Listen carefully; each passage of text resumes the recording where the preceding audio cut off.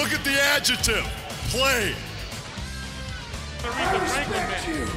Booker, man. And I have half the brain that you do. Right. I told you. Oh, God. Now is the franchise going to take the Viagra? Gonna put some butts in the seat. Hello there, wrestling fans, and welcome to episode number 62 of Because WCW, the podcast where the big boys play. We are part of the Hooked on Wrestling podcast network. Thank you so much for taking the time and trouble to download us wherever you get your podcasts from. My name is the Twisted Genius, Dean Ayers, and I am joined as ever by my co-host. Yes, he's... Should we start that again? No! Keep it in. Keep it in. My co-horse. Oh, Jesus. What the fuck's a co-horse? I am your co-horse. Sports communist. Sports communist. I'm not letting you get away with any of these. We are keeping these. We're keeping it in. Can we go again, buddy? No, pal, we're live.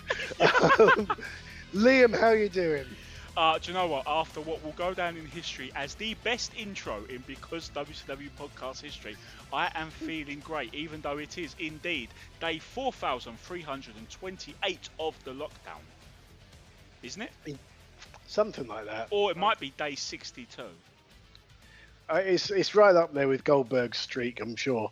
But so yeah, we have got ourselves another pay-per-view review on this podcast, which I guess we can now say that this podcast has been actually officially endorsed by Eric Bischoff, who in a tweet this past week referred to our podcast as a great listen. Yes, we are endorsed by Eric Bischoff. We are followed on social media by Vince Russo. It's official. We are the Spring Stampede 2000 of podcasts. We are the David Arquette world title reign of podcasts. we are the insert random weird fucking thing they did in that very short-lived stint as co-bookers of podcasts. Are we the ding dongs of the podcast? No, that was Jim Herd, you silly Billy. Oh, that's right.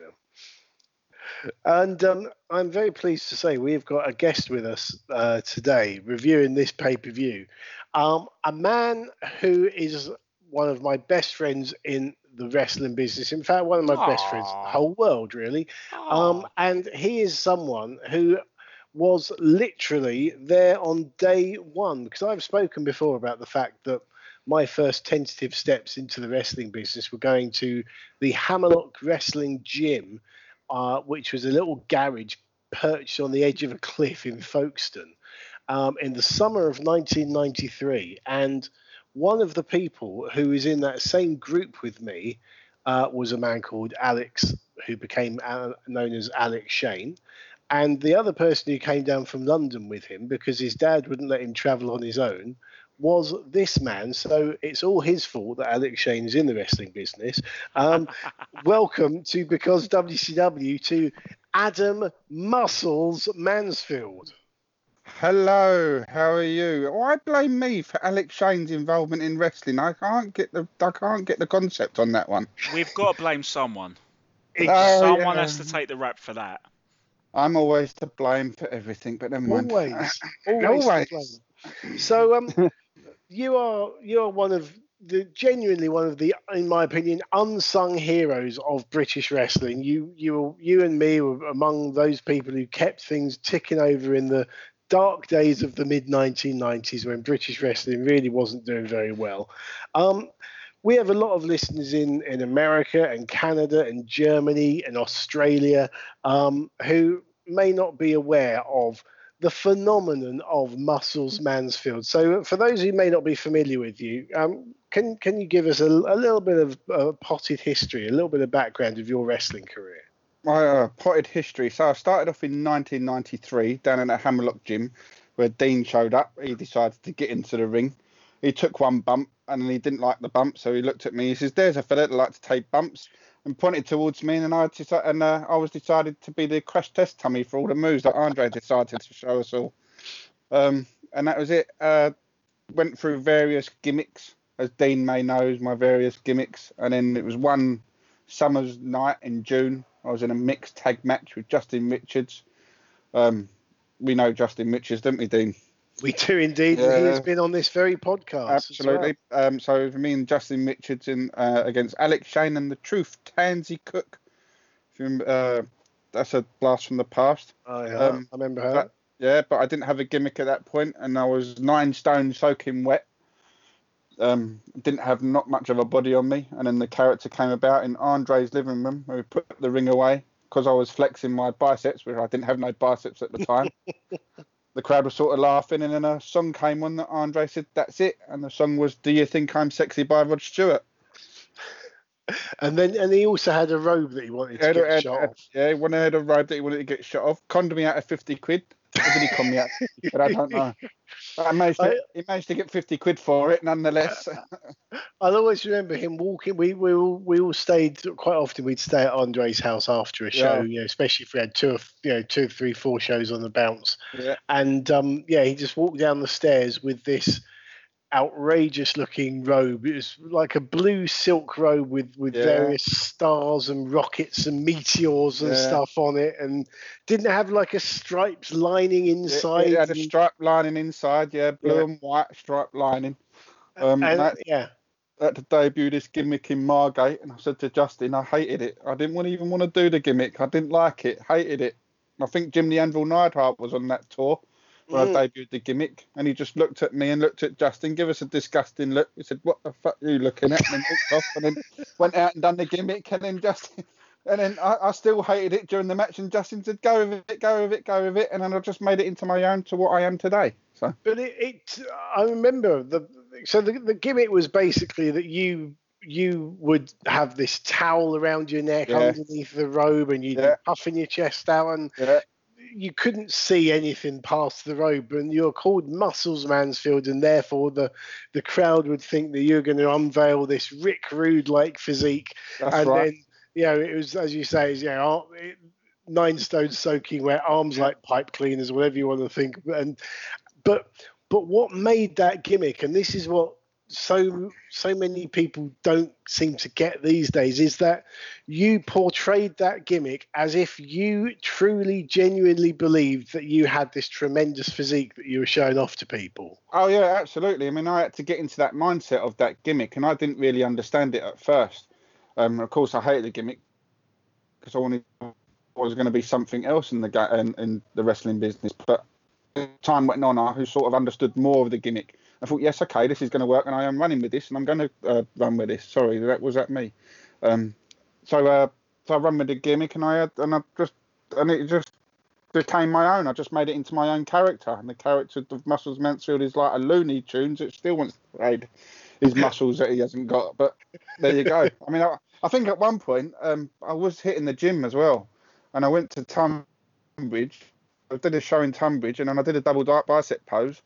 And I think he turned around to her, I can't remember who it was. It might have been Justin. And says, "That's it. He's fucked the gimmick. He's got muscles now. He's fucked the gimmick." And I think, what? So I should not just go to the gym at all, I don't know.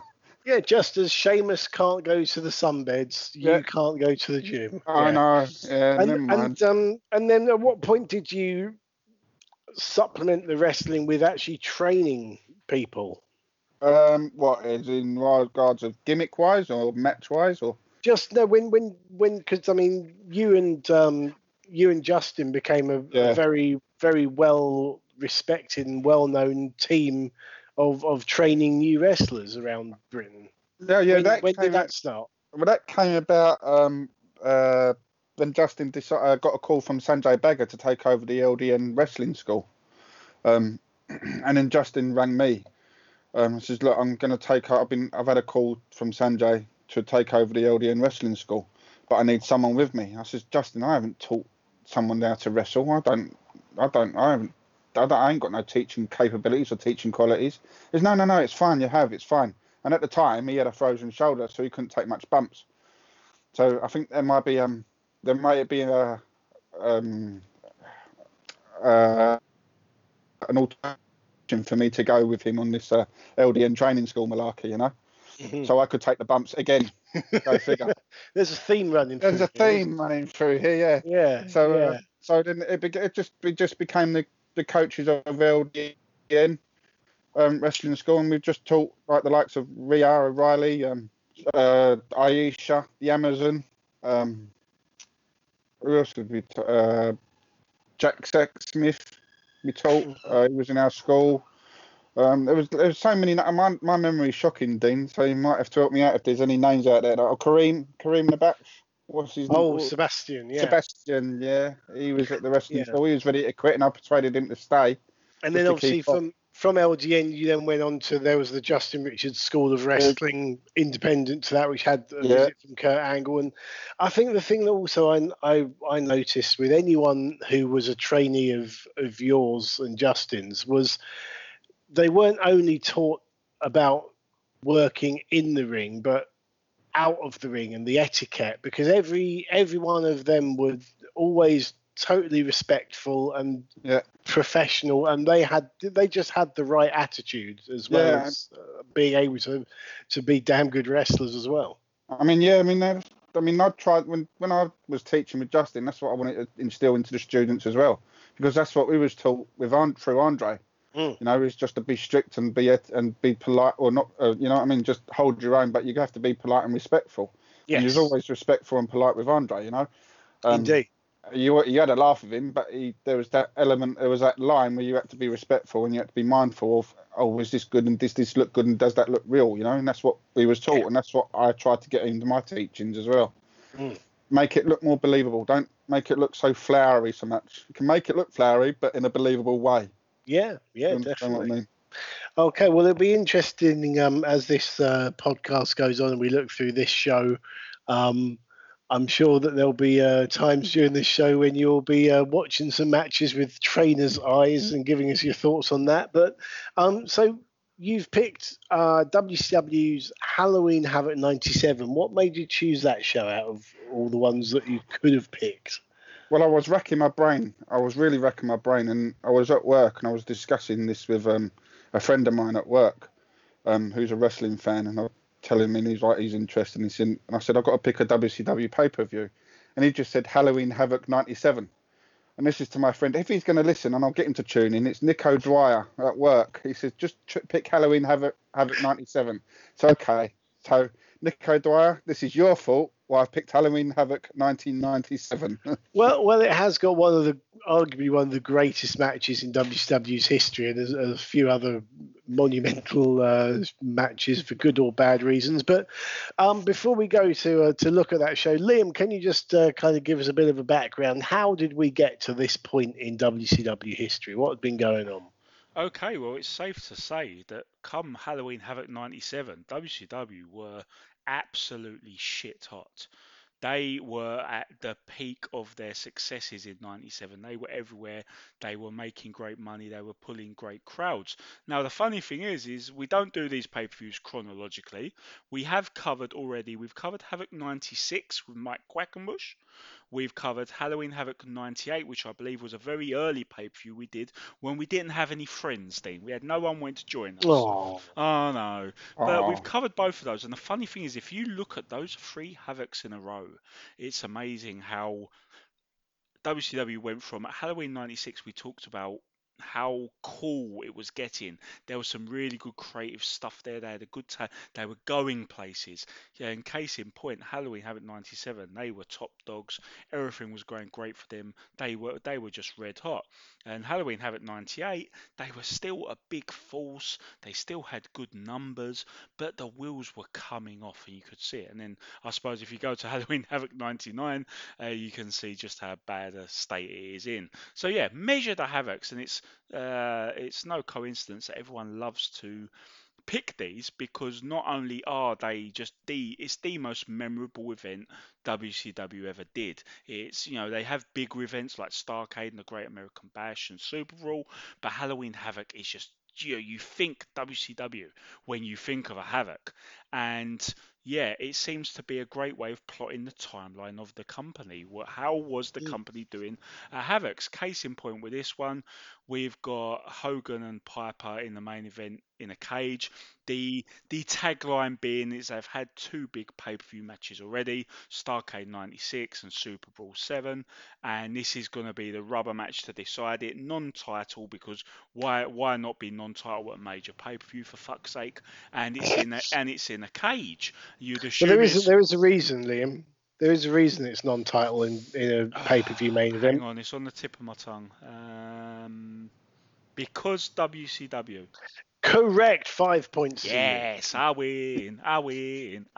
Anyway, getting back on topic. So they're apparently going to settle their feud because everyone at this point kind of knows that the end game for Starrcade is, of course, Sting, which is fair enough. But so it's Hogan Piper here again. We've got quite a few other feuds being settled, and a lot of the direction of the company is going really well because we are headed towards Hogan versus Sting at Starrcade, the big retribution for the New World Order, and nothing could possibly fuck that up, could it, Dean? Oh, of course not. Absolutely nothing at all. No. And of course, Starrcade 97 was the subject of the very first episode of Because WCW, which you can download at becausewcw.podbean.com or wherever you get your podcasts from. But be warned, it was the first time we'd ever done this, and we do sound like we're recording it in toilet cubicles. Dean does. I sounded great.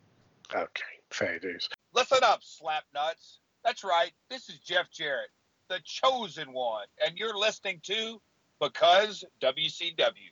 Now choke on that. Right, so we are in the MGM Grand in Las Vegas for Slim Jim's Halloween Havoc 97. So you know Randy Savage is going over already. Our main event, as Liam said, is the so-called Age in the Cage between 44-year-old Hulk Hogan, or Hollywood Hulk Hogan, and 43-year-old Rowdy Roddy Piper. The difference between this and their feud from 12 years previous is that the roles are now reversed. Hogan is the heel, Piper is the face. Our commentary team is a three-man unit of Tony Schiavone with Dusty Rhodes and Bobby Heenan. So let's see how long it takes Heenan to get fed up with Dusty this time around. They mention how they're in this very same arena for last year's Havoc, and this is actually where Piper made his WCW debut by coming out at the end of the event to confront Hogan. So we go straight into match number one, which is an all-Japanese clash as Yuji Nagata with Sonny Ono takes on Ultimo Dragon. So WCW never really had a good record of promoting Japanese wrestlers successfully, probably with the one exception of the Great Muta. So let's see how the crowd respond to this one. According to Wikipedia, Nagata had been in WCW for the last 6 months, but I don't seem to recall him being around for that long. Was he just barely featured, or have I just remembered things badly there, Liam? He would just show up and bugger off and show up and bugger off, really.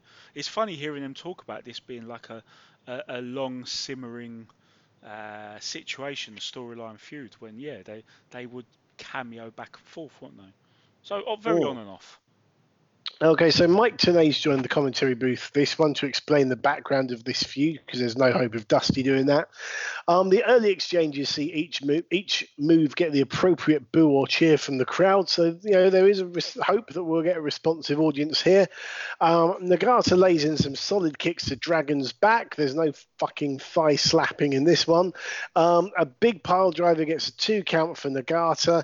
Dragon fires back, lands an Asai moonsault to the outside. Raven's flock are shown arriving in the arena and taking their seats at ringside, which I've always thought, how much revenue would they have lost by not being able to sell those seats? But that's another thought for another day, I guess.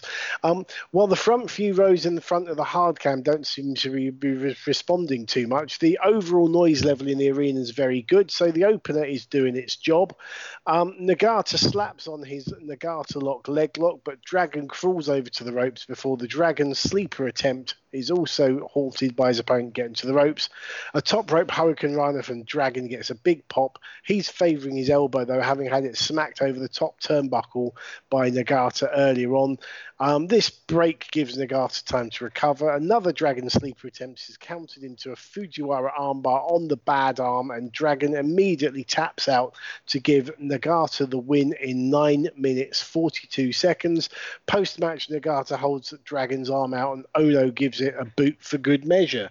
So we often talk about the art of the opener in this, and Adam, in your time, especially as Muscles of Mansfield, we always say how important the opener is. You'd have done plenty of opening matches in your time. How did you think this one went?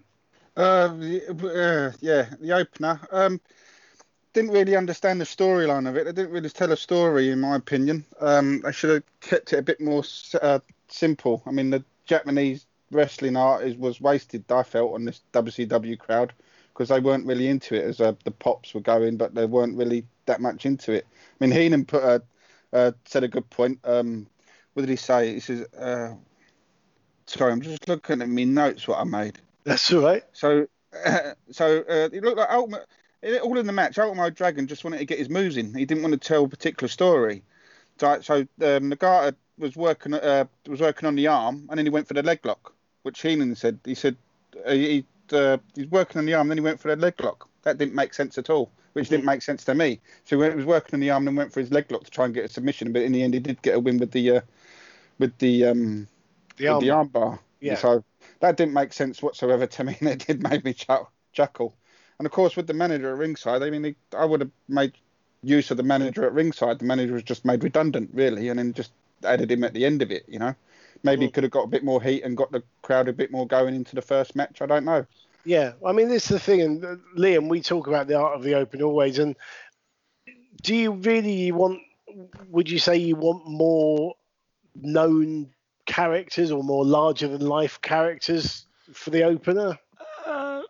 Not necessarily known, because one thing I always argue is that, you know, sitting there as a fan, I am pumped at the start of a show mostly.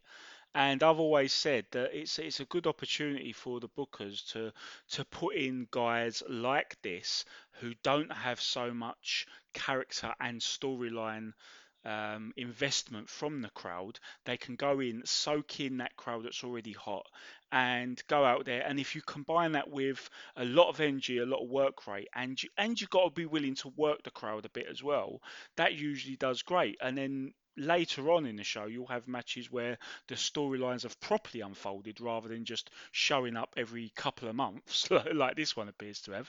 And that will already get a pop, because, you know, people will pop for Hogan, they'll pop for the NWO feud, they'll pop for the Rey Mysterio Eddie Guerrero feud. They know all this stuff. So stick in some guys who are not that invested and there's not much heat in the storyline, fair enough. But as you guys already touched upon, they didn't really take advantage of that situation. They could have. We know both these guys can work a lot better, a lot harder, and they didn't really try to connect with that audience. And I'm sure it's a different kettle of fish for Japanese wrestlers with an American crowd, but if you're there, you're going to try and make the most of it, and they didn't.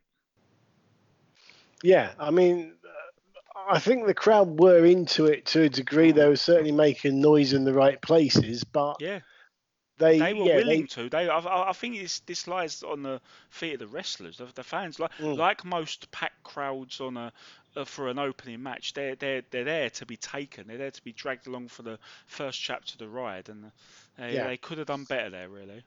But as we know, Japanese wrestling is much more about what you do in the ring than playing out to the crowd. So yes. But okay, so we then had Disco Inferno talking to what we discovered from our last episode in interview with Guy Evans, the author of the Nitro book. It was the much underestimated WCWWrestling.com about his intergender match later on with Jacqueline. And as he comes out with a load of misogynistic lines, Jackie herself confronts him and chases him off the set. And then it's time for the dreaded unadvertised bonus match, which normally tells people not to give a monkey's about this, but maybe this one will be different because it pits Chris Jericho against Gedo from Japan, and they are basically, well, in real life, these two are very good friends. They go back many years from the old WAR promotion in Japan. So yes, Jericho's managed to get his old mate onto a pay-per-view, so this should be good because normally good friends make good matches. Tenay is still on commentary, giving an extensive background on Gedo, talking about his history with Jericho, as well as other WCW stars like Benoit and Syxx. Jericho is in charge of the early portion of the match until Gedo clotheslines him over the top rope and then takes over. Jericho then turns the tables, puts Gedo up top to attempt a top rope Hurricane Rana. There's some kind of miscommunication as Gedo doesn't turn over and lands on his front. Tenay says he's blocked it on commentary. Both men seem to be okay, but it was a very scary moment to watch that happen. The end comes soon afterwards, actually. Gedo misses a half-hearted looking kick come leg drop off the top. Jericho scoops his legs up for the match-winning Lion Tamer submission in 7 minutes and 18 seconds. And in my opinion, the best unadvertised bonus match we've covered in Because WCW history. But Adam, what do you think of this one? This one, again, it was very much like what Chris Jericho just wanted to get some moves in. There was no real psychology to the match. I'd like to see Gedo get more on top of Chris Jericho again to tell a bit more of a story into a match. And the Frankensteiner, oh my God, I thought Chris Jericho was dead. What on earth was he thinking? Something went wrong, didn't it? Yeah. Wrong. It was. I thought that was a wasted move. That should have been. If he hit it, that should have been a finisher. Again, it was just Chris Jericho wanted to do as many moves in as he could against Gedo to make himself look good and not working and telling the story of a match. That's my opinion. Yeah, for me, I think about this match and what we just said about what was the opener. Maybe this would have slotted in first a little better, especially as an unadvertised exactly what I match. Would have gone in cold. Jericho could have handled the aspects of getting the crowd into it, but there was one little thing about his interactions with the crowd that did make me smile. I don't know if you guys noticed, but especially during his entrance, but also at other parts during the match, he is being the babyface, and he's getting to a stage now. He's really getting a bit sickly with it and going over the top with his mannerisms. It reminded me a little bit of when Shawn Michaels would oversell for Hulk Hogan in that match. And also another infamous one is Austin Aries. Throughout wherever he's wrestled, he has been a little bit infamous. If he's not happy with something or the direction of it, he will kind of just deliver malicious compliance and like overdo it with a babyface act because he wants to be a heel.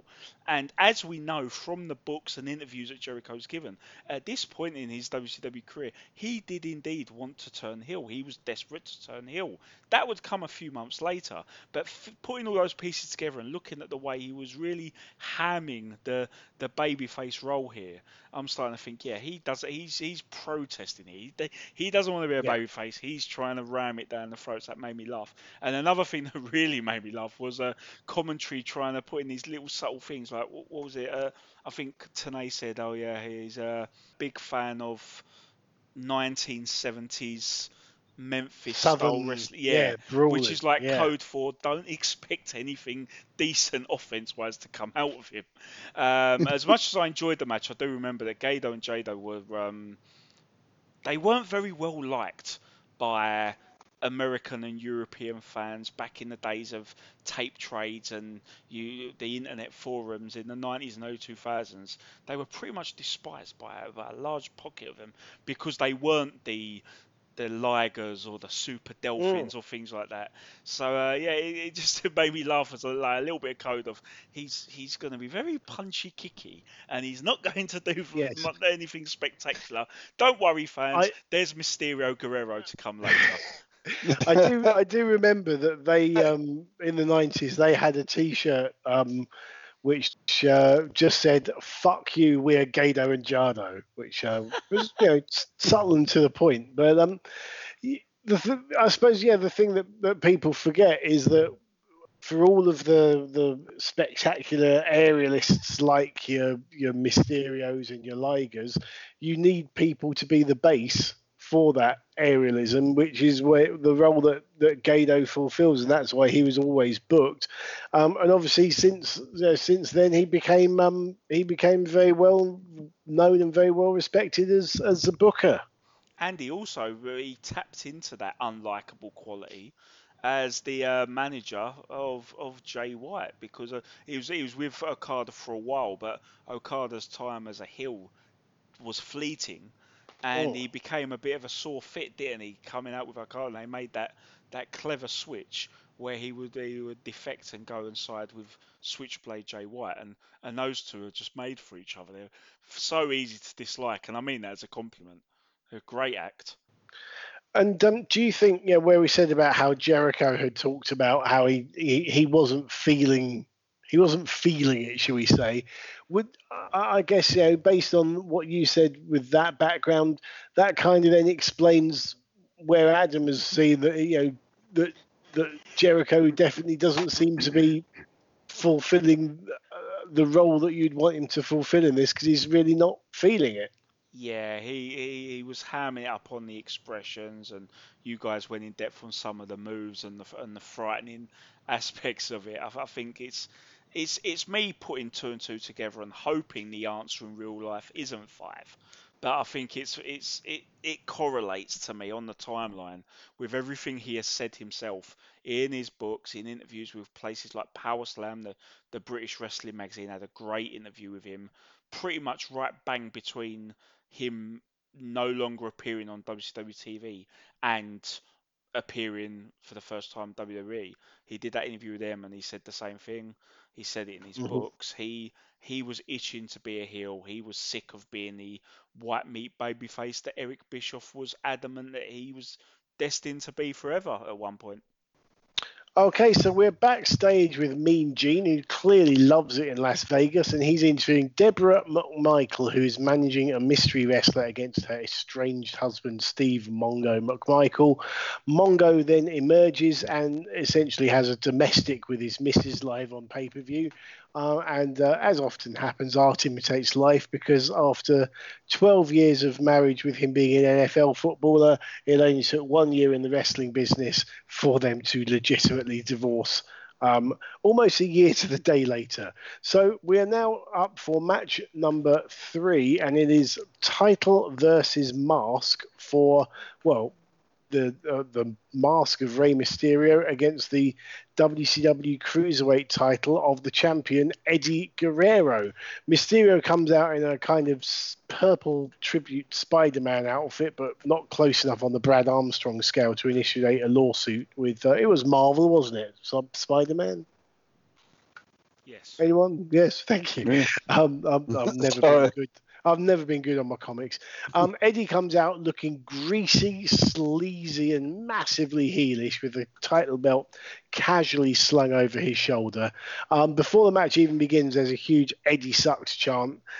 This is a hot crowd, and they've now got people who are going to be playing up to the crowd. The early action is back and forth. The pace is absolutely blistering. Tenay tells us that Rey has had 8 matches with his mask at stake previously, all of which he's obviously won. He also states that Mysterio has a 2-0 record over Guerrero on Nitro. Eddie starts ripping Mysterio's mask while locking him in an abdominal stretch. What a heel, although this mask is part of the bodysuit Mysterio's wearing, so it's not going to come off entirely. Our first major highlight of the match sees Rey in an armbar. He leaps up to stand on the middle of the top rope, then he backflips into a DDT on Eddie. Rey then misses a dive to the outside. Guerrero throws him back into the ring, locks on a camel clutch variation, rips a bit more of Rey's mask off. Meanwhile, Tenay continues to excitedly give us a Lucha Libre history lesson on the commentary. Later on in the match, Mysterio gets hooked up in the Tree of Woe in the corner. Guerrero lands a drop kick on his helpless opponent, but when he takes a run up to go for another one, Mysterio pulls himself up like a sit-up. Guerrero slides groin first into the ring post, and his face is a picture. Ray follows this up with a dive over the ring post onto Guerrero at ringside and gets a near fall later with a snap Hurricane Rana. He then lands a somersault plancha over the top rope, which he switches into a Hurricane Rana on the floor, which is fantastic to watch. And when you see it on the replay, you see, and I'm sure you'll appreciate this more than anyone, Adam, that how much of that work is actually down to Guerrero in catching him and then helping him move his momentum from one direction to another. Oh, of course, yeah. I mean, this match was one of my favourite. It was a brilliant match. The story of it was absolutely told to a T. Typical little man trying to get his high flying in, and then Eddie Guerrero just grounds him or just counters him, and then so Mysterio is trying to get his high flying in to try and make Eddie work or try and catch Eddie off guard, and it was just I just couldn't fault the storytelling of this match. I absolutely loved it. I was hooked, and it was brilliant. It was better than their WrestleMania 21 match. Was it WrestleMania 21? Yeah. Which was sad. Yeah. So Guerrero hits a hard powerbomb, which sees Mysterio's body bounce violently off the canvas, but it only gets a 2 count. Guerrero's face, as he complains to the ref once again, is an absolute picture. Just perfect selling. An increasingly frustrated Guerrero takes Mysterio up to the top rope for a splash mountain, a razor's edge powerbomb, but Mysterio counters it into another Hurricane Rana, hooks Guerrero's legs, wins the match and the title, and saves his mask to a huge pop in 13 minutes 51. And as he starts to give an emotional speech to the camera, he's attacked by Guerrero, so the feud is not over. But yeah, one of the best matches in WCW history, surely, isn't it, Adam? Absolutely. I mean, I absolutely loved it. As I said, what I said before, the storytelling of the match, the pace that it started, and they kept the pace going. It was just absolutely outstanding. I loved it. It's brilliant. Reminds me of back in my day when I moved like that. and again, you've got two people who know each other very well, who work with each other very well. Oh, yeah. And the crowd know, and it's distinctive personalities. I mean, Eddie Guerrero is such a good heel at this point in time. Oh, such a good heel.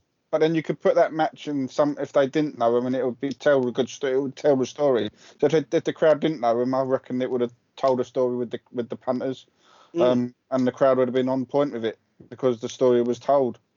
As far as I'm concerned with that, you could, absolutely, you could show that match to someone who'd never seen those two before, and within the first 10 seconds, you know who the babyface is, who the heel is, and what's going on, don't you? Yeah, absolutely. And I guess this is something, going back to our background, and I'm guessing what you trained to other people as well. Yeah. But when we were doing British shows in the 90s, there was no internet, there was no real tape trading, and a lot. I mean, you had obviously a small number of people who religiously came to all the shows, but you were always told, to assume that people had never seen you before, and therefore. Even if you went back to the same venue, you went back to that venue as a fresh character, and you had to work them. You had to work the punters, you know what I mean, to make sure you did get that heat and that reaction from them, so they could walk away. He says, "Oh yeah, I do remember him." And the more you work them, the more they remember you. But you always go to the venue to say they don't know you. I mean, even now, I always go to a venue that I've been back before, I've been back to, and I still work them as I would do anyway. You know, just to say that I am who I am, because there might be someone in there that don't know who I am. You know. Yeah. You want to bring them back, to bring the numbers back into the wrestling, into the venue, so the promoter will be happy, and then absolutely a bit more. Yeah. Liam, what do you think of this one? Yeah, I mean, one of the trigger words I always had when it comes to talking to people about wrestling is it always irked me a little bit when people would say, "Oh, those wrestlers, they're so crisp, aren't they? They're so crisp."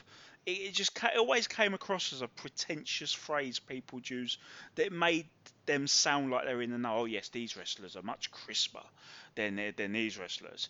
But you look at this match and there's no other adjective that comes to mind, because everything they do is just absolutely spot on, and they do this degree of accuracy at such a great pace as well. And when you compared this, Adam, to their big match at WrestleMania 21, which obviously didn't come anywhere close to this, unfortunately, but two of the things that strike me as why, a major one of those two, is the animosity. As you said, there's a feud here, face and heel, and not only are they performing these moves so nicely, so fluidly, so yes, crisply. They're doing it while still carrying that breakneck speed, that animosity, like they want to hurt each other, like everything is on the line, like they want to be the better man. It just comes through, and you completely forget about everything else while you're watching this. It's that good. The other thing I really like about this that the WrestleMania 21 didn't is obviously the fact that Mysterio infamously had costume problems at WrestleMania, Yeah. whereas this one is one of his most famous ones yet. You'll be pleased, and I did look up beforehand, Dean, what the influence is. It's not an actual Spider-Man. It's basically it's the Phantom. There was a film in 1996 with Billy Zane, and it was panned. It was awful. But the Right. Phantom is a character that was a bit more of a cultural no at the time. And yeah, on Mysterio, the outfit looks great, and it's one of his most memorable ever as a result. And he wasn't adjusting his mask every 5 seconds.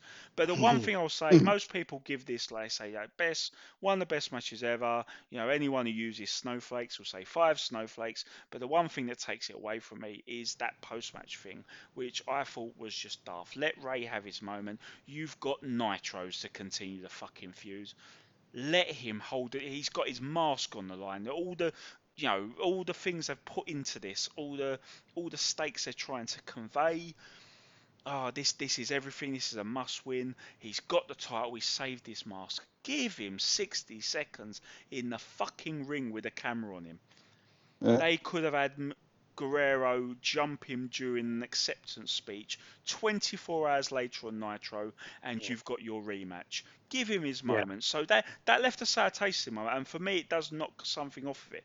But bell to bell, you can't dispute it. It's amazing. Yeah, I do agree. It did surprise you when that happened. I'd forgotten that had happened. It Needless. didn't need to be there. Yeah. Okay. Yeah. So Mean Gene shields the hotline. Then we go to a black and white NWO promo with Hogan and Bischoff. And Bischoff says that Hogan will not wrestle tonight unless WCW can provide him with a written guarantee that Sting will not be allowed in the building in any capacity, not even cleaning up the building afterwards. So we then go from Mysterio and Guerrero to Steve Mongo McMichael. Oh, gosh. And Deborah's mystery wrestler is revealed to be Alex Wright, and the sigh of disappointment from everyone sucks the atmosphere right out of the garden. And I don't know how long Mongo has been wrestling at this point. It's been a little while, but this is still the most basic match you could ever see, with Wright working around a wrist lock from Mongo for an eternity to start with. The commentators spend the whole match talking about Hogan's threat and basically teasing that the main event of the pay-per-view that everyone has already spent their money on isn't going to happen. And I guess, as a commentator myself, it is very difficult. It is a test of your ability to commentate credibly on a bad match. So I guess the easy way out, if you're having a bad match happen in front of you, is just not talk about it and talk about Hulk Hogan instead. Michael hoists Wright up for a tombstone pile driver, which is quite frankly terrifying, but he does manage to execute it safely. But he can't get the pinfall because the referee is distracted by Deborah. And when I say that, I actually mean that Deborah does nothing, but the ref just decides to turn around and talk to her. At this point, Bill Goldberg jumps into the ring and gives Mongo a spear, which Mongo doesn't really take very well, and a jackhammer. He then drops right on top of Mongo while the ref has to pretend not to have seen anything and carry on arguing with Deborah, who's continued to forget what she's supposed to do and has stepped back down from the ring apron. Anyway, the ref counts to 3 to give Alex Wright the win in 6 minutes and 31 seconds. Deborah then gives Goldberg Mongo's Super Bowl ring, presumably in some sort of payment. But then he decks Wright and gives Wright the spear and the jackhammer as well for good measure. Adam, were you watching this through your fingers? Yeah, I was watching it under me covers. It was like a horror story. I felt sorry for Alex Wright being put in that position because he was a good worker, and just being put in that position was hard for him because he was leading the match all the way through as best as he could with a Mongo McMichael. It's just terrible. And how the hell the referee didn't see Bill Goldberg spear him, and then you can notice the referee look round and then try picking Matt Mongo for a jackhammer. Yes. It's just so awful. It's just yeah. There's nothing more I can say on that one apart from oh my God, poor Alex Wright.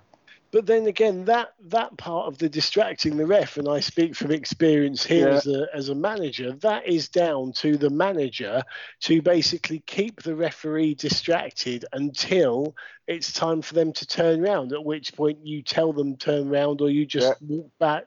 So the fact that Deborah had gone back down the ring steps kind of says that that was a ricket from her, really. Yeah, absolutely. I mean, what do? You talk about what you had for breakfast, but she didn't have a lot for breakfast. About anything.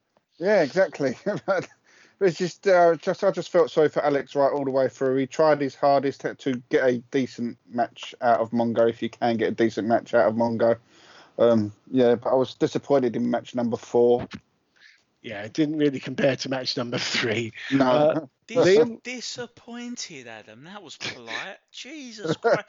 This match. That was fucking horrendous. Yeah, thank you. Well, because this match goes down in folklore. This is one of the most infamous because WCW matches in the 10-year history of the company. Guys like Matthew at Botchamania helped highlight it, and obviously anyone worth a sort of like the guys at you remember DDT Digest, everyone used to herald this as just one of the most laughable things ever, because there are so many moments in which the whole interference spot doesn't work. Because Mongo's involved, the wrestling's lousy. The whole thing is a joke. I will say one thing though.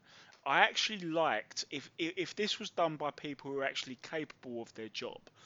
I liked on paper the premise of a manager picking a mystery opponent for their nemesis, their wrestler they hate, and to everyone's surprise, they picked this schlub, this jobber to the stars. No offense, Alex Wright, but at this stage he's a lower mid carder. People thinking, why pick him? We can have something else. They pick him, and it seems a bit of a bemusing choice. They have their match, and then suddenly this absolute beast comes out, destroys the enemy of the manager, puts the schlub on top. The schlub beats their enemy, and then the monster beats up the schlub as well. That could be done. Like, say for instance, you, Dean, if you were to have that storyline in a promotion where you were the manager and you had a schlub come out and face your enemy and deploy the monster to go back clean up on both of them, I think that would come across really cool if you pick guys who can fucking wrestle. So I like that. And another thing I've got to say I liked about this was, did you guys notice the spear that Goldberg delivered to Wright? He crept up on him and stalked him, and he was only so to keep this topical, he was not adhering to social distancing rules when Alex Wright turned around. He was already very close to him. Not the traditional spear where you run halfway across the ring to connect.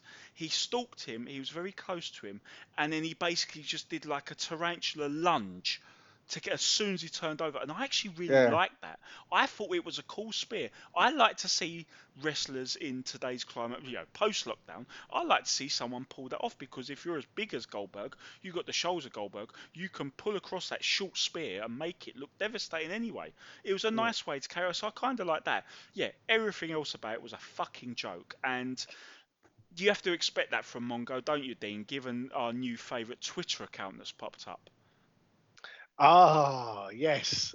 Now what's it called again? Mongo. Oh god, I'm forgetting the name of it. Mongo. Because it's got a different tag to the name, but we will get it because we've been tagged in we're very kindly linked to a lot of cool WCW stuff by a lot of the fans. We're seen as celebrities in the WCW fandom world now, apparently, because everyone tags us in all these awesome tweets. And one of the ones we saw recently was these amazing ones. We've got to go right. Let me just get it. We have to plug it. We'd be wrong not to plug it. They're basically the premise is to kill time. The premise is it posts hilarious Mongo videos. Anything with a Mongo is going to be hilarious, isn't it? I would have thought, but what's it called? Dean will find it. What will Mongo do next? Is that it? Yes. What will Mongo do next? As that's our Mongo. That's our Mongo. That's the tag.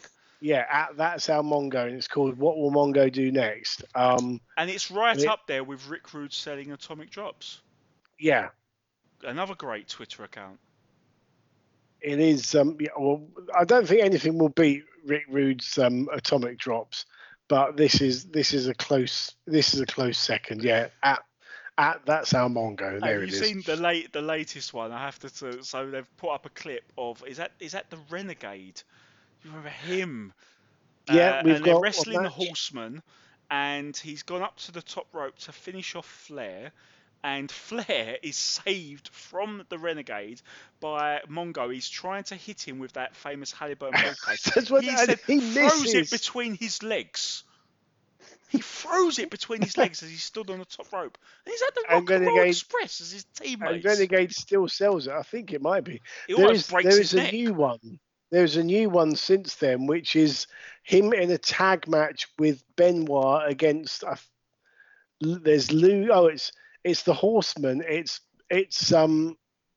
Flair, Benoit, and Mongo against Savage, Sting, and Luger. And basically, Luger simply, right, Mongo's got a headlock on. Luger walks him over to the ropes and just throws him off the ropes. Mongo stumbles, loses his footing, and somehow manages to fall between the middle and top rope and out to the outside. Oh God! It is tremendous. It really is tremendous. Okay, so we have another pre-taped NWO interview, this time with Savage and Elizabeth. Savage manages to get a few good plugs for Slim Jim in. He's once again on the good stuff, Liam. He basically talks a lot but says nothing.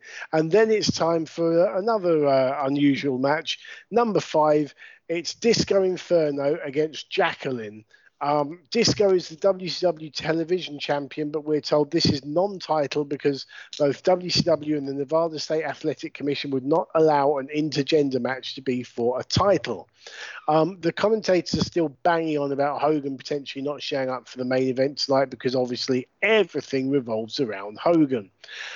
Disco seems to be very reluctant to take on Jacqueline and jumps out of the ring and stalls for ages and ages, and the crowd chant Disco sucks. Eventually, Jackie gets fed up with this and chases Disco around ringside and into the ring. A sunset flip gets a near fall, and you can tell just from that the crowd is totally invested in this match. Disco lands a drop toe hold, which is one hold we're told he can execute without striking her, which he clearly doesn't want to do. We then have another chase around ringside, followed by Jackie landing a few punches on Disco to a huge pop from the crowd. She's grounding and pounding him. Disco then threatens to leave and walks down the aisle, but Jackie pursues him, smacks him from behind in the back of the head.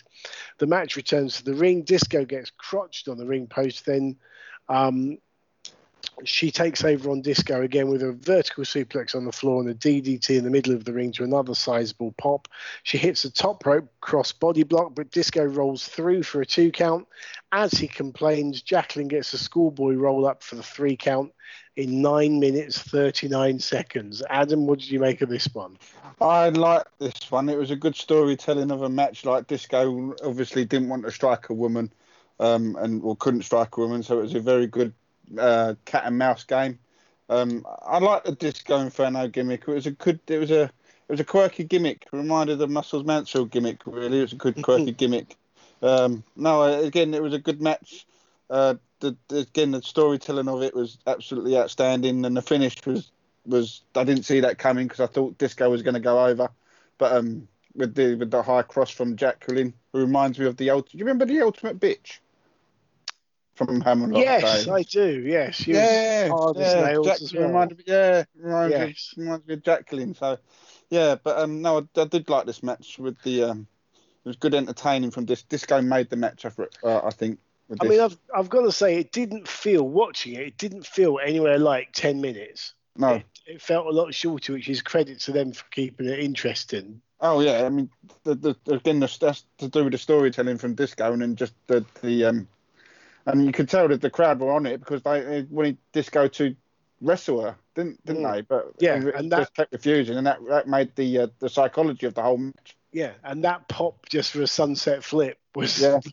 I've never heard anything like I know, brilliant. Yeah. However, and I'm sure Liam, you'll have some thoughts on this. We have basically had our TV champion get totally dominated on a pay-per-view match. Yeah, like the story coming into this one was that they wanted Disco to lose to Jacqueline. I'm not off the top of my head exactly sure when it was exactly, but they wanted this to happen sooner than Halloween Havoc 97. Disco balked, and I think he was even temporarily fired. And one of the conditions of him coming back was he take this loss, which is like another example of the ridiculous stubbornness that Eric Bischoff had, considering that another backstory of the title versus mask match was that they wanted Ray to lose his mask in that match initially, and in a rare case of actually backing down, I think the agreement was that they wouldn't do that there, but Ray had to promise that they would unmask him at some point in the future, and lo and behold, 18 months later, he was getting emasculated by the Outsiders. So yeah, there's so many ridiculous, stubborn acts of Bischoff going through his times where he really would go up against his own talent, but apparently this was one of them. And yeah, they like the way they worked the crowd was really good, and it's a great example of it covering up what was otherwise a really shitty match to us, because from a pure wrestling standpoint, it wasn't aesthetically pleasing. Oh God, no! But this was the entertainment portion of the show. Yeah. Yeah, and it's funny how Disco always maintains when you see him like speak about wrestling on Twitter, he says, wrestlers shouldn't take themselves too seriously and this, that, and the other. And I'm thinking to myself, yeah, you don't want to take themselves too seriously because you got fucking done over in this shit, and you want everyone else to suffer the same fate. But there are absolutely wrestlers who should take themselves seriously, not too seriously, but. And there are wrestlers who are well fit in this sort of role, like Santino Morella's and things like that. But yeah, it's funny to see his outlook on wrestling is that basically everyone should be like him, and like with a lot of things, you need the contrast of the silly and the serious, and that's what makes them both work. They complement each other. Definitely. Absolutely. Yes. You can't be all the same. It'd be boring. Yeah. Groove Armada said it best. If everybody looked the same, we'd get tired of looking at each other. Well, it also is what Guy Evans was saying about what he was learning about booking, and it's the same that Brian Dixon said about the buffet analogy, that you want a little bit of everything in the show, and I think you certainly get that on Halloween Havoc 97. Okay, we go straight into the next match. The main events are starting to get rolled out. This is for the WCW United States title as Curt Hennig defends against Ric Flair. This match came about from Hennig's heel turn on Flair and the Four Horsemen in the Horsemen v NWO War Games match at Fall Brawl the previous month. Hennig comes out in a Nature Boy robe with the sleeves cut off, which he'd previously taken from Flair. A robeless Flair then comes running down the aisle and starts punching and chopping Hennig, who's still in the robe. It's an intense start. Warning, Flair is wearing red. Will the Ric Flair wearing red code still apply? We shall see. Flair starts working on Hennig's leg and knee in preparation for the figure four. Hennig is still in the stolen robe. Flair then retrieves his robe from Hennig, puts it on himself before discarding it, but Hennig then starts to dominate after hitting Flair in the head and worsening the head injury that Flair had suffered at the War Games match when he got the cage door slammed into his head by Hennig. Hennig tries to sandwich Flair's head between the ring post and the steel chair, but his chair swing misses as Flair dodges out the way. Flair starts to then take over on Hennig as Shivani on commentary says how he's fighting for the honor of his good friend Arn Anderson, who of course gave his spot in the Horsemen to Hennig. The title belt itself finds its way into the ring. Flair tries to suplex Hennig onto the belt. He then puts Hennig in the corner in the Tree of Woe, wraps the belt around Hennig's head and stomps it, which leads to a disqualification in 13 minutes and 57 seconds. So I guess Flair wearing red and he lost. The Ric Flair wearing red code does indeed still apply. He then decks the ref and continues to boot Hennig in the head as the rest of the WCW referees come down and Flair takes them all on. And then we get the B team level members of the NWO come down to take their man Hennig away. Adam, what do you think of this one? This one I did like. It was a good brawl. It wasn't a typical Flair match, but I'd loved it. It was it was a brawl / wrestling match, if you understand what I mean. So it had a little bit of both in there, which I quite liked. And again, the pace of it was there, and the storytelling was there. Just Flair being eccentric and selling, and Kurt Hennig being absolutely on point to working with Flair. And I loved this match. It was a good match. I liked it. Good storytelling. Yeah, me too. I was a huge fan of this as well because, you think about it. This pay-per-view is 1 month removed. The very previous pay-per-view was Full Brawl, War Games, and that was the moment of Kurt Hennig's betrayal, and he slammed the cage door on Ric Flair's head as well. And so it makes total sense for Flair to come.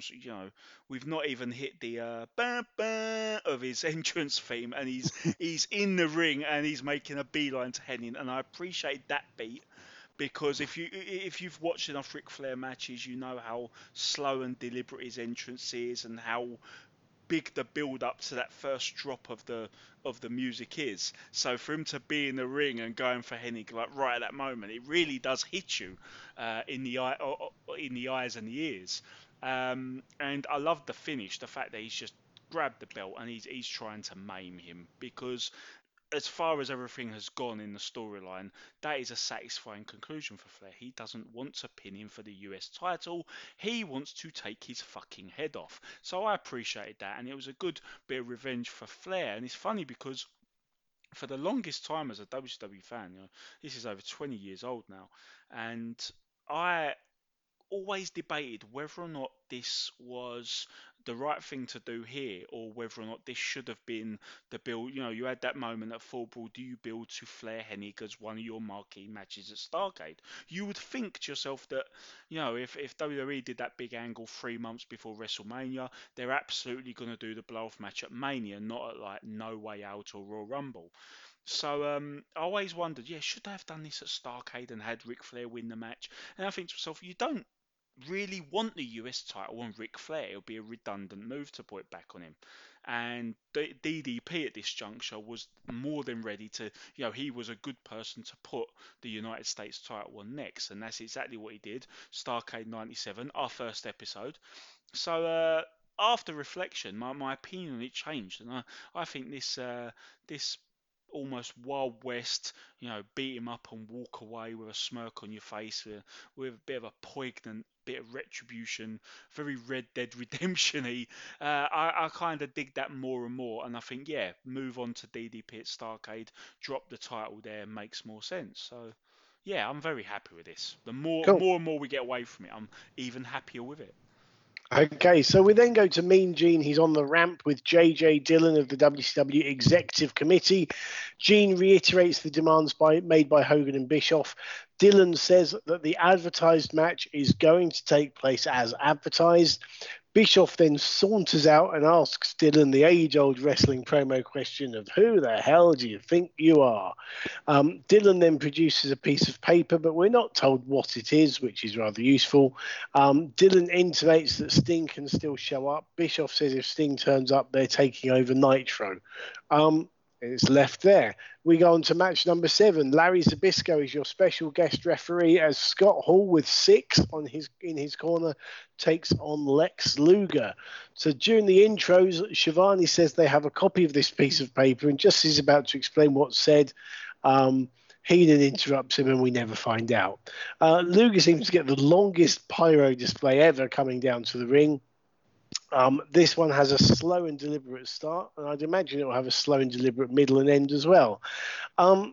Where's Kevin Nash at this point, Liam? Is he injured? Is he on vacation? What? Where's? I'd have to double check, I think. No, I don't. Law of balance of probabilities, he's probably injured, but hey. But literally nothing's happening in this match. We have a long sequence with a sort of a bow and arrow type hold, then a sleeper.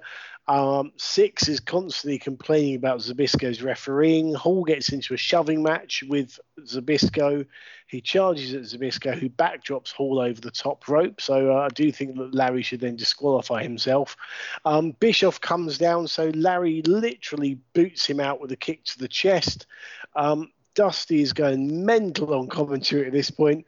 Luger takes over on Hall. He signals for the torture act, but Bischoff distracts Zabisco, which allows Six to run into the ring and nail Luger in the back of the head with a kick.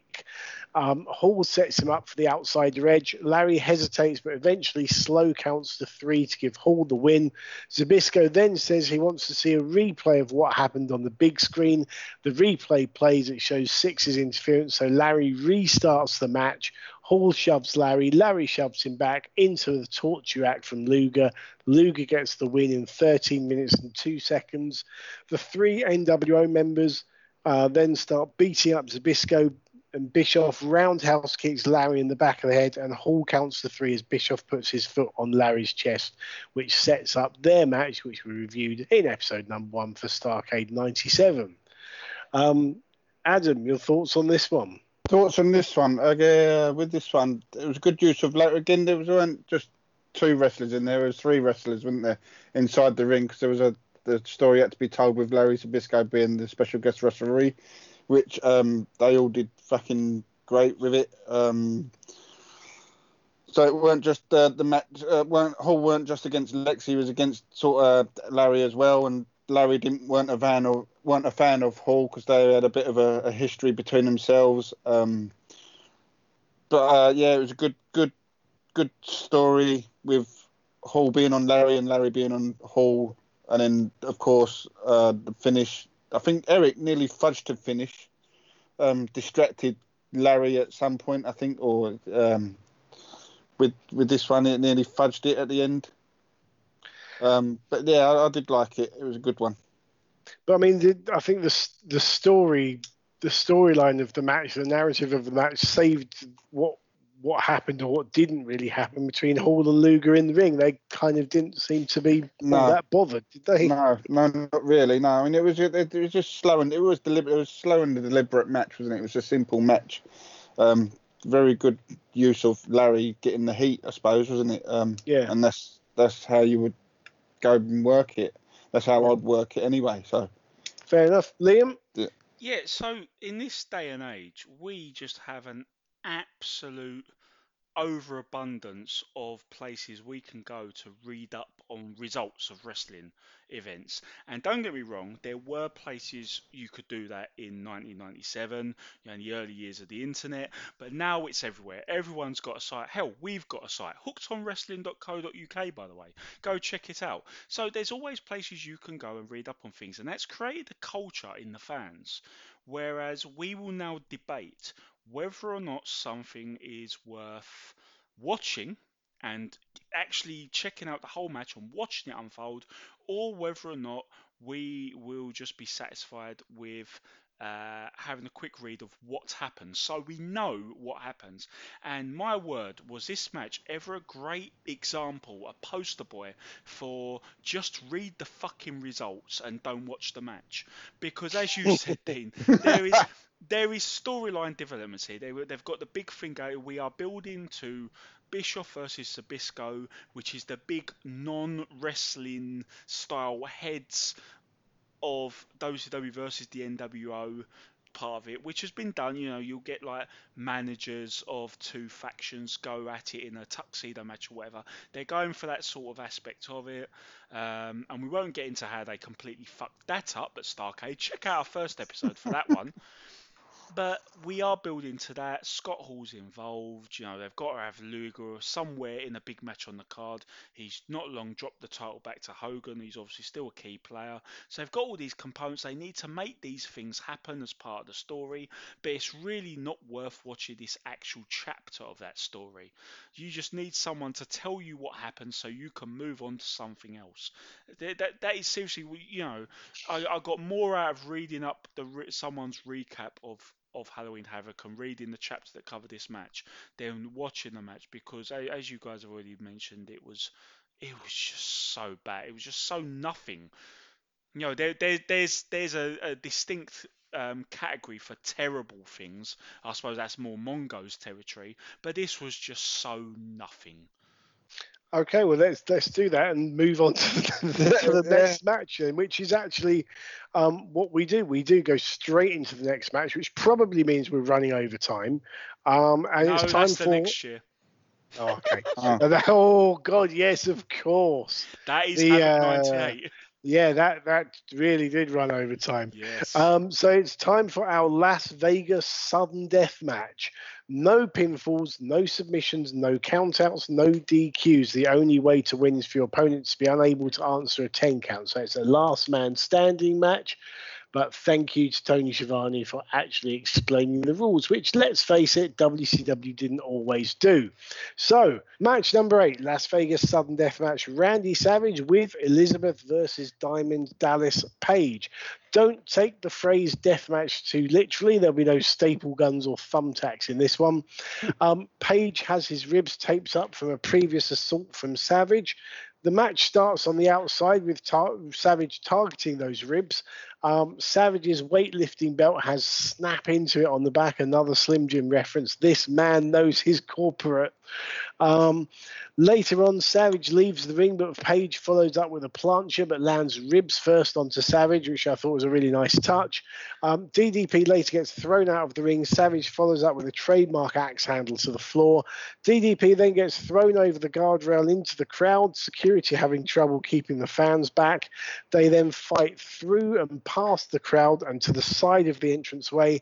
Savage then gets thrown into multiple tombstones on the entrance ramp. By that I mean actual tombstones, not the move.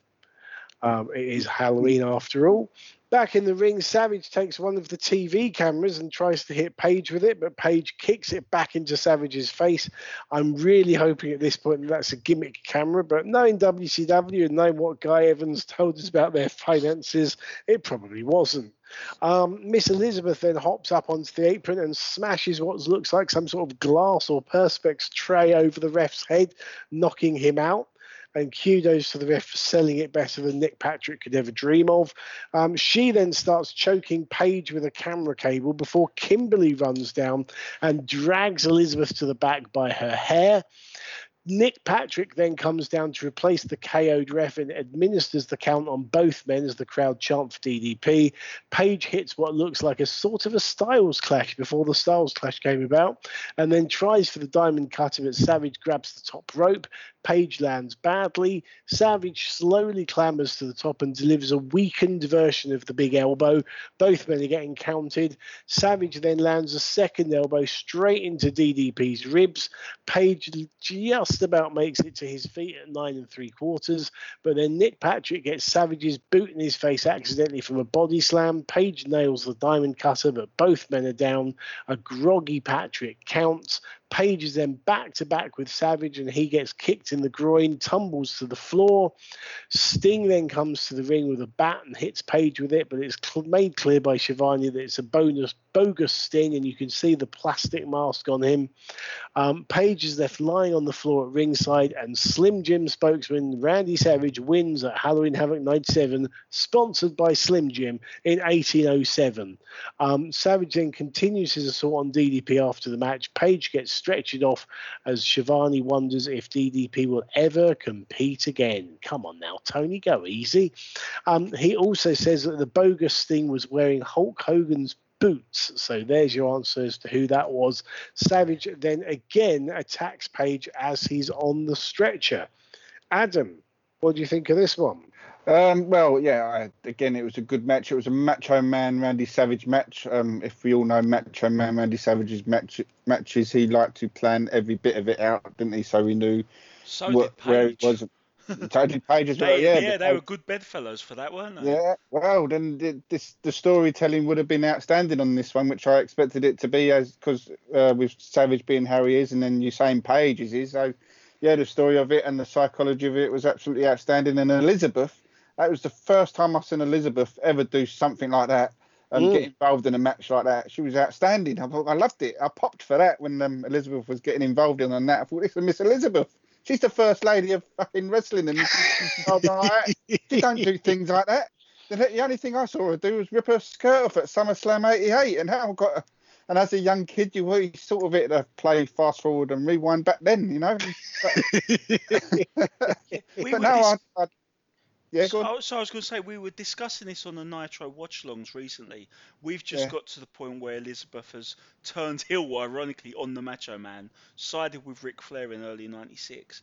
And I said to Dean, without objectifying too much, you know, all people who are that way inclined would find Miss Elizabeth from the old days absolutely stunning, absolutely beautiful, as with a lot of the gorgeous valets you've seen throughout the years in wrestling.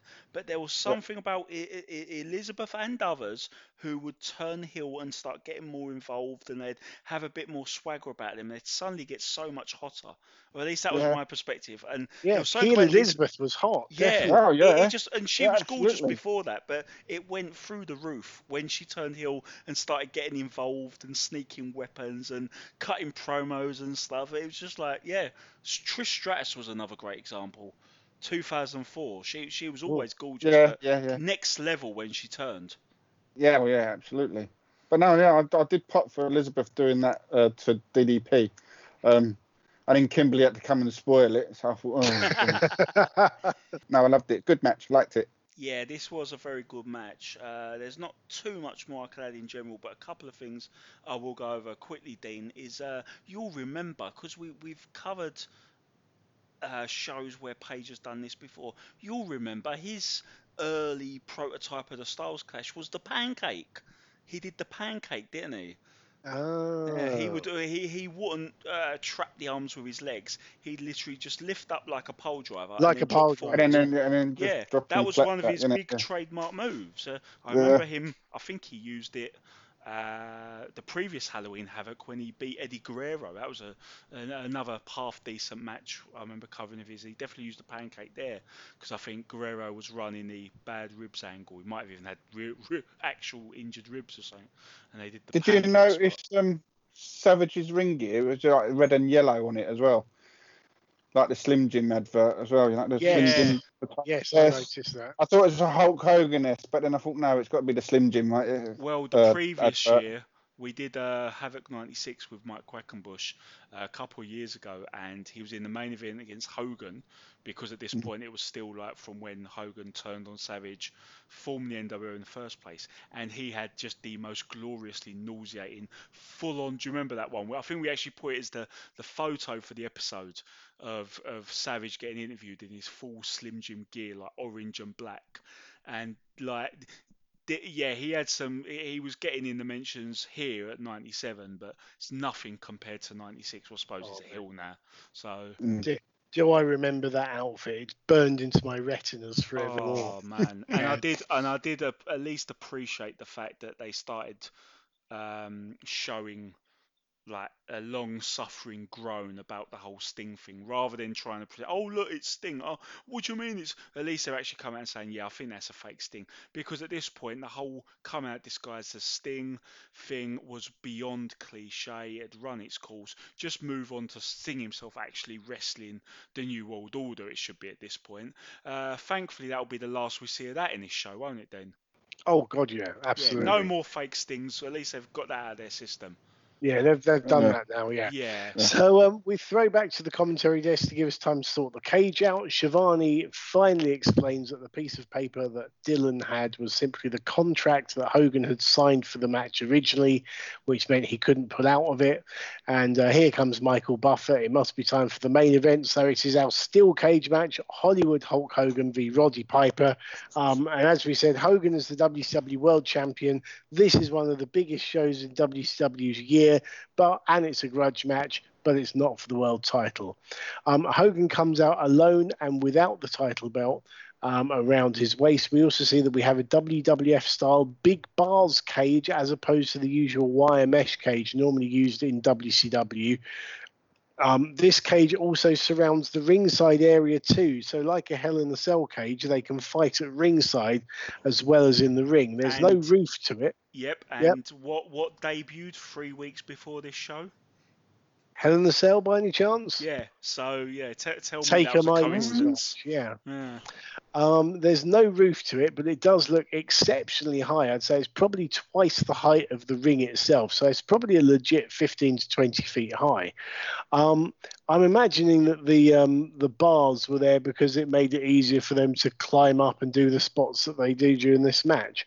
Piper comes out in possession of the world title belt with NWO sprayed onto it. Piper is announced as representing no organization or affiliation. So Hogan tries to climb out of the ring and gets bitten on the arse by Piper. And yep, the first move of this match is a bite to the arse. Shivani points out that there's no referee inside the ring, just Hogan and Piper, which does prompt the question of how the hell do you win this match? Because unlike the Las Vegas sudden death match, no one's bothered to tell us how you win this. Hogan then tries to get out of the cage, and Shivani says that if Hogan escapes, it's over. Literally, as Shivani says this, Piper waist locks him and pushes Hogan out of the cage. Shivani tries to cover himself by saying that doesn't count because both men exited the cage at the same time, even though Piper was obviously behind Hogan because he had a waist lock on. So once again, we ask the question, how the hell do you win this match? Hogan slams the door onto Piper's head numerous times, just 1 month after the Hennig heel turn, to completely lose any impact of that move.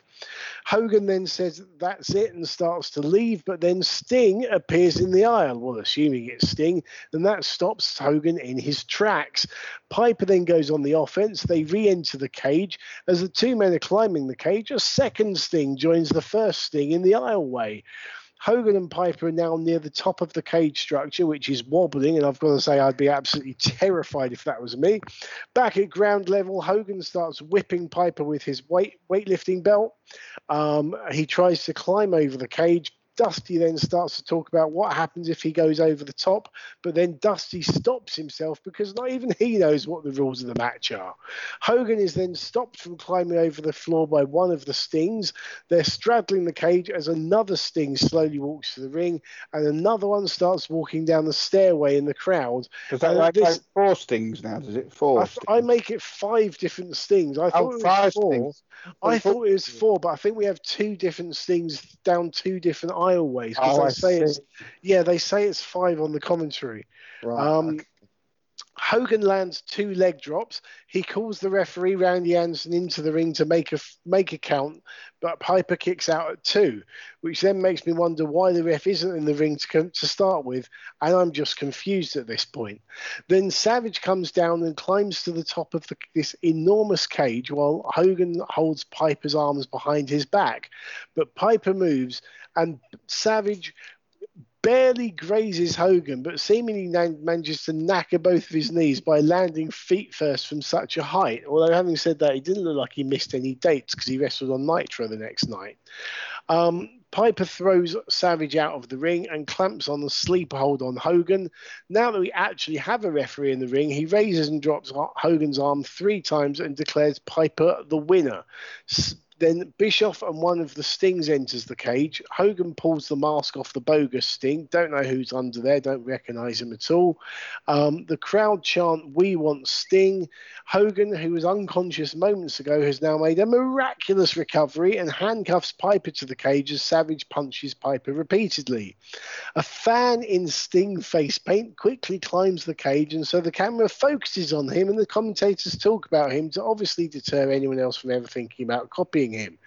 Hogan and Savage drag him into the ring and continue to beat him up. Doug Dillinger and his team are trying to hold him while Savage is still trying to kill him. This is just bizarre. I mean, the camera should be ignoring all of this.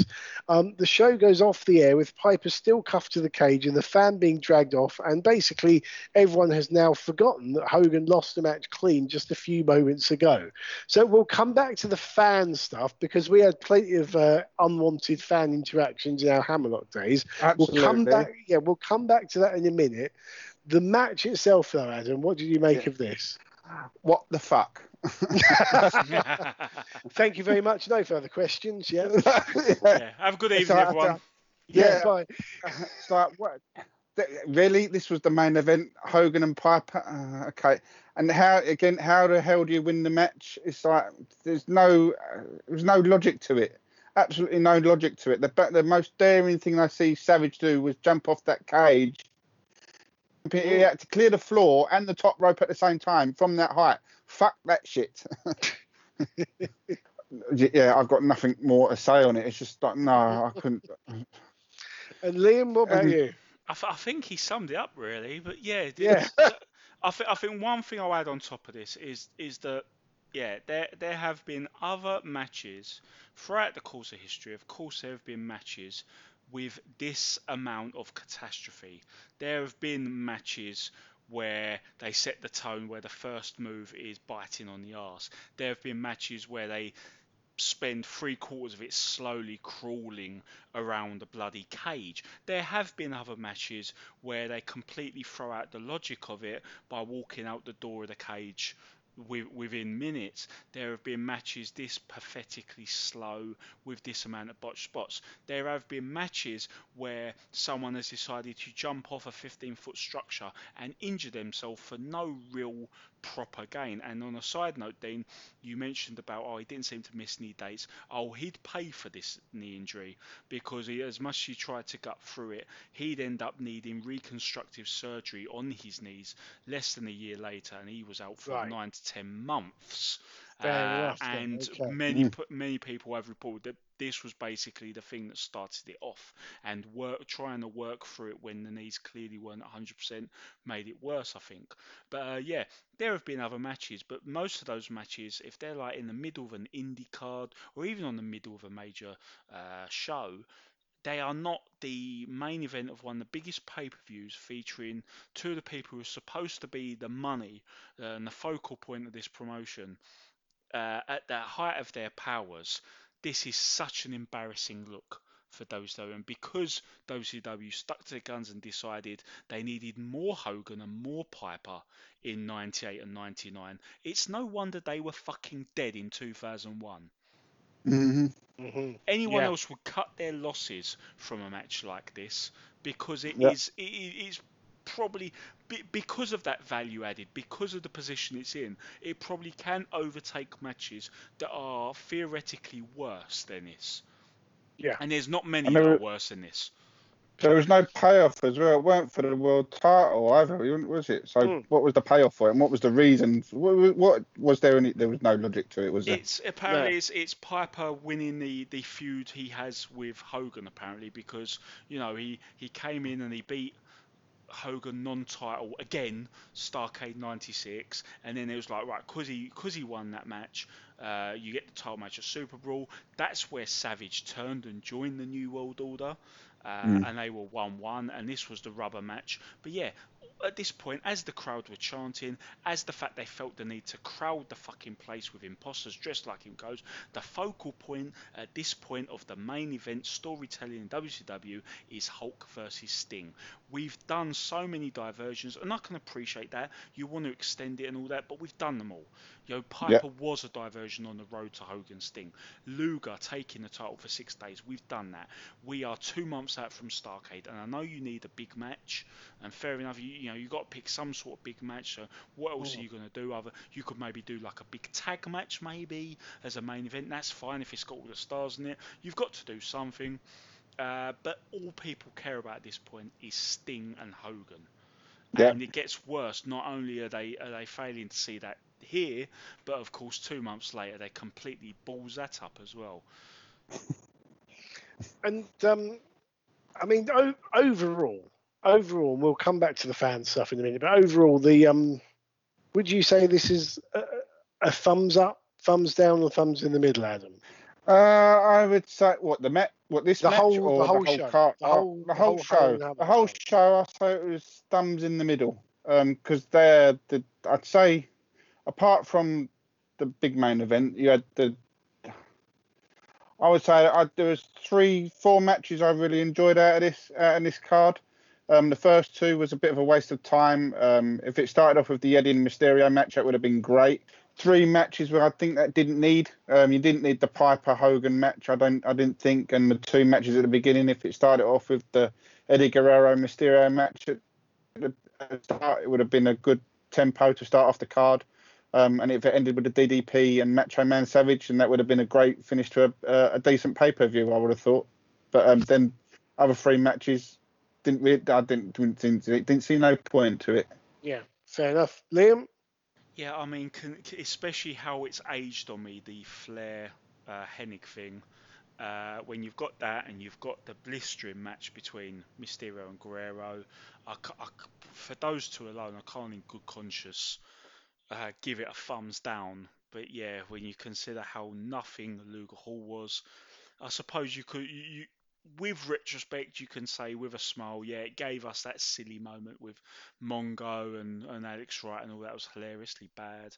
And there was a nice pop for Jacqueline Disco. But yeah, what does it for me though is the main event. At the time, you're probably thinking, and people were thinking at the time, because you'll remember over on the other channel at this height of the Monday Night Wars, someone obviously watched Halloween Havoc 97 from over WF side. Probably not Vince, because he's not very good at keeping tabs on a competition like that. But one of his main guys would have told him what happened, and they made the decision that they was really gonna fight. Their next shot in this Monday Night War was going to be to really make fun of it. They had Jim Cornette cut that scathing promo. That's where the age in the cage thing came from, wasn't it? And they really used this match as part of their ammunition of they are the old guys. And the legacy of this match would carry it was a precursor of what was to come from Stubborn, Bischoff, and what WCW would do at the height of their powers rather than trying to keep it going. And just the legacy of it gets worse and worse and worse, because if they'd have gone, right, we've done a stinker here, lads, let's change tack, let's do this, let's do that, you can look back at it and think, yeah, that's a horrible main event, one of the worst major pay-per-view main events ever. But then you sit and think, oh, you know, they picked things up and there was better to come. But no, this was actually a warning sign of what was to come for WCW, and that makes it even sadder.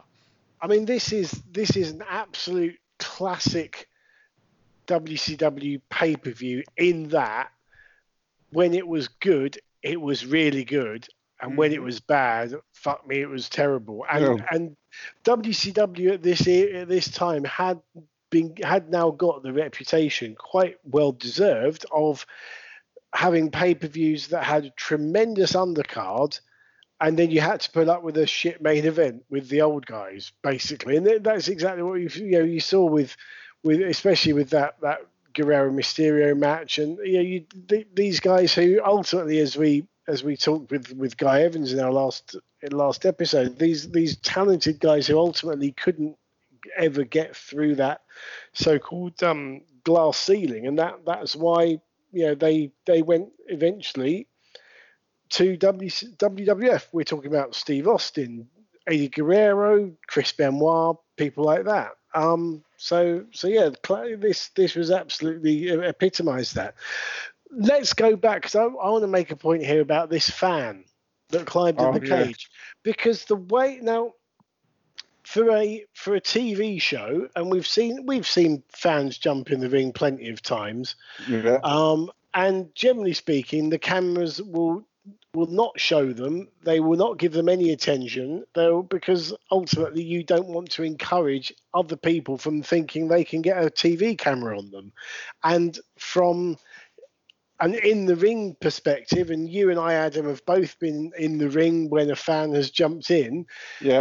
You basically control them. Generally speaking, I mean, we've usually used like headlocks, chokeholds, that kind of thing, just to kind of disable someone. Yeah.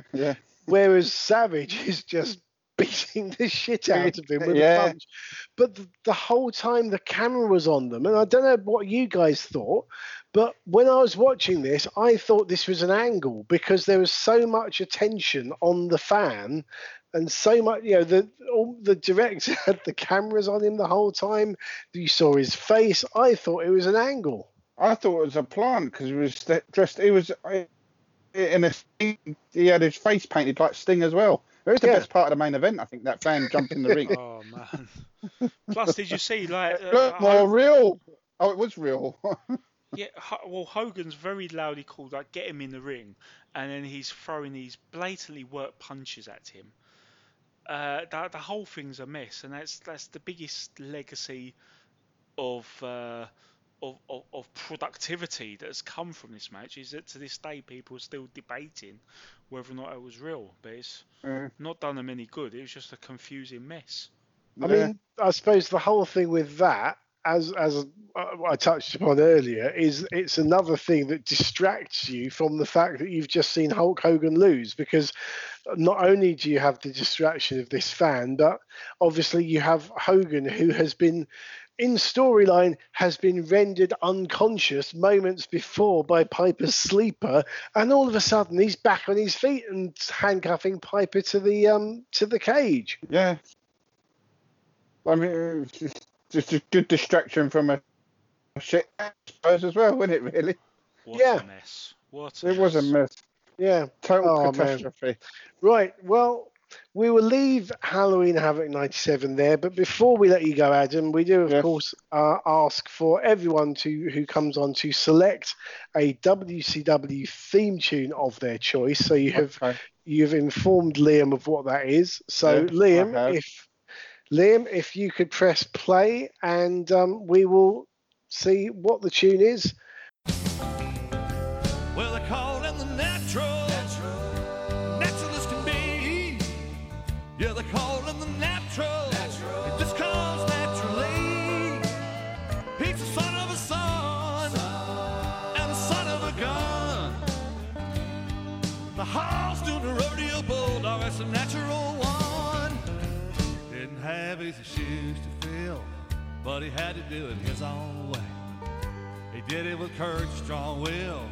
Now just look at him today. He's walked out of the shadow and he's blazing his own trail.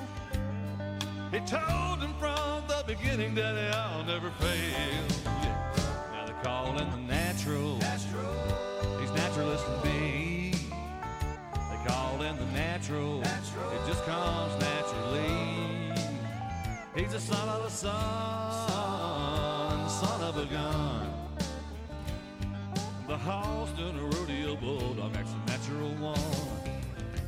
Now he's sitting in the saddle and he's riding real high. I can hear it is the natural Dustin Rhodes. Oh, this is one of those tunes that gets stuck in your head. What? It was just one of them iconic WCW tunes, wasn't it? That came about, that Dustin came out to. It was just a catchy tune. And it was just like a cool sort of tune to like nod your head to as he came out, and you knew it was just the way he brought the swagger to the song as well. It's a song that I liked, and it's a song. Yeah, it was a good theme song for Dustin Rhodes. Was this off the Slam Jam album, Liam? It may have been. It was definitely from that era.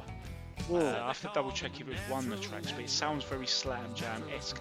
And it's funny, the WCW Slam Jam hallmarks of a song were basically that it would have a really catchy start. As Adam said, it is a very catchy, it suits him. It's a good first few seconds for him to walk out to. It fits the Dustin Rhodes of the time. And then you start to listen to the verse and the words, and you're like, what? I think like Man Called Sting was another one where we've had like I remember Dave Penza has been on the show, and Dave Penza on Twitter has been very vocal. He despises Man Called Sting. He said like everyone that those couldn't stand that song, and he actually agreed with me when I spoke to him about it. I said like the thing is when you've got that riff and Man Called Sting, I thought that was pretty cool. But as they argue, when you hear the words, it was just like he does this and he does that. It's just fucking awful. And case in point with this, some of them is just so weird that I want to know who they hired to write the lyrics, because if you need a Jim Johnston like at WWE would have taken those songs and just like scrapped all the middle of it and just looped the the verse and the riff, and it would have been all right. So it wouldn't surprise me if this was Slam Jam, because it fits all. This was, I have checked, this was track number 8 of Slam Jam. Indeed, it was. He's fits the the son profile. of a son. And the son of a gun. Yeah. Jesus 'Cause Christ. I seem to remember before this that Dustin Rhodes had some kind of synthy guitar, kind of something that sounded like a bit of a Dire Straits knockoff I as his like entrance music. It was used by a few people. It was the generic, like, good guy Southern. I think a few people used it. There was definitely a bit of cross-pollination in some of those generic themes in WCW, as you know.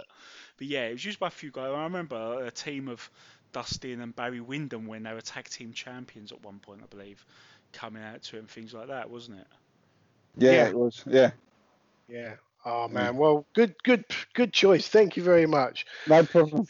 Right, well, that brings us more or less to the end of this episode. Thank you so much for taking the time to join us, Adam. It has been very much appreciated. It's been great fun to run through this show with you. Thank you. It's been a pleasure, Liam and Dean. Thank you very much. If people want to get hold of you on social media, where can they find you? They can find me on Facebook under Adam Mansfield, and I have got a Muscles Mansfield page. I have got a Twitter account at Mans77, I think I am. I've also discovered TikTok. Oh, right. Yeah, so I'm also discovered TikTok, so I'm on that as well. So if you want to follow me on TikTok, I'm just trying to do some crazy videos, a bit of laugh while we're in this lockdown, in this pandemic, need a bit of a laugh in your life, you know what I mean? So. And what's your name on TikTok? At Adam Mansfield on TikTok. Also awesome. On Instagram as well. You can find me on Instagram. Just Adam Mansfield or Muscles Mansfield or whatever. You're sure you can find me. But I'm trying to keep up with this social media malarkey. Being older, I am, I'm trying to keep on top of it. Ah, bless you. You're doing a better job than me. And you can, of course, find us on facebook.com/BecauseWCW or join us on Twitter at BecauseWCW. Right, that brings us to an end of episode 62. We will be back very shortly, I would think, with another Nitro watch-along, most likely, Liam, don't you reckon? Yeah, we're due a couple of those, aren't we? We're on a bit of a tear with it. We're heading towards the infamous moment where things go up to 2 hours. We'll see how we cope with that. But at least the first few 2 hour episodes will be fun. But until then, we've got some more Dungeon of Doom and Alliance to End Hulkamania to look forward to. Indeed, yes. So don't forget to check through our back catalogue. We've recently done some interviews with the former manageress and real-life wife of Steve Austin, Lady Blossom, Jeannie Williams, Jeannie Clark. And just last episode, we talked to the author of the amazing Nitro book, Guy Evans. That was a fascinating interview. So until next time, this is me, the Twisted Genius, Dean Ayers, saying thanks for joining us, and I'll see you ringside.